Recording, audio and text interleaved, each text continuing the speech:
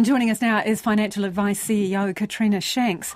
Hi, Katrina. Have you got any idea, basic costs of getting a child back to school? Can we put a figure on it? Yeah, no, so it really varies depending on the school, depending on what the uniform is, depending on whether they need school stationery, depending on whether they need technology or not.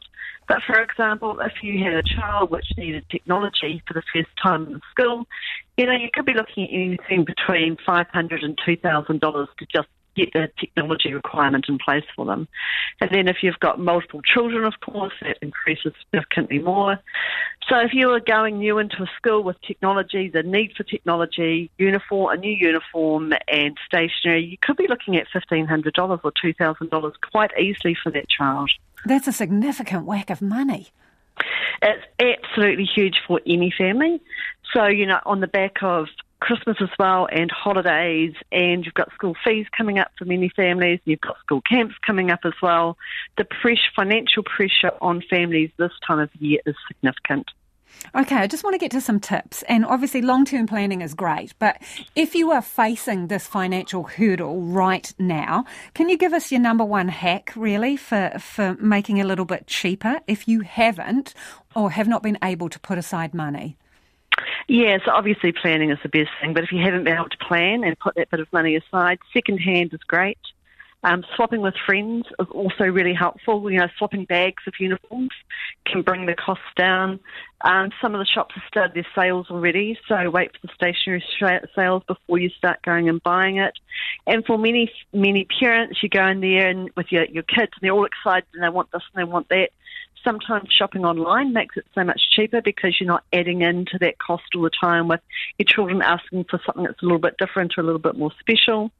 And I suppose the last thing now is if you're really stretched and you just can't do that lump sum right now at the beginning. For some people, buy now, pay later. You can smooth the cost of that out over 2 or 3 or 4 weeks. But there's a couple of warnings with that, isn't there, Katrina? That's what I was about to put in, but absolutely make sure and understand that's your future cash flow and you can make those repayments.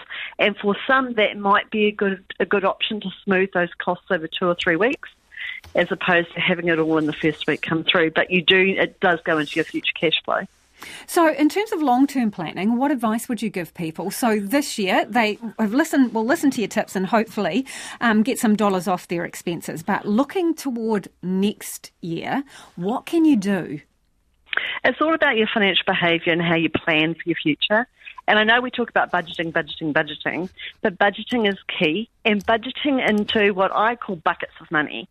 So, for example, you could set up 4 or 5 different accounts online, which doesn't cost you anything, and every account's a different bucket. So every week you can put $30 or $40 into a kids account, for example, and that kids account will slowly build, and that pays for your school camps and your fees and your stationery, uniform, and the costs that come up for your kids over the year.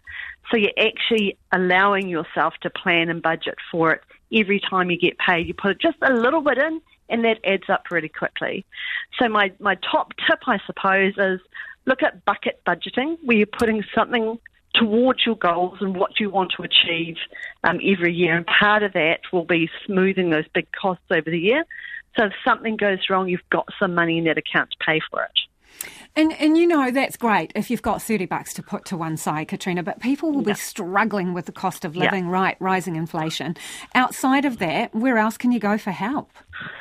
Well, the schools sometimes have some assistance. MSD can provide some assistance as well if you're really struggling. They can do one-off payments for you and can lend you money as well.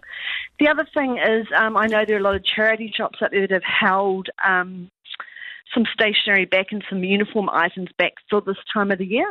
So things like the Sally's Salvation, the Sally's charity shop and Mary Potter Hospice, for example. I know if you go in there, they've got uniform parts to some of their shops where they've just held back on that for parents, so you can go and get a lot cheaper secondhand through those shops. So be creative. Think where can you go to get not only additional assistance, but also where it's relatively cheaper than it is buying everything brand new. Thanks for that, Katrina. That is Katrina Shanks, who's the CEO of Financial Advice New Zealand.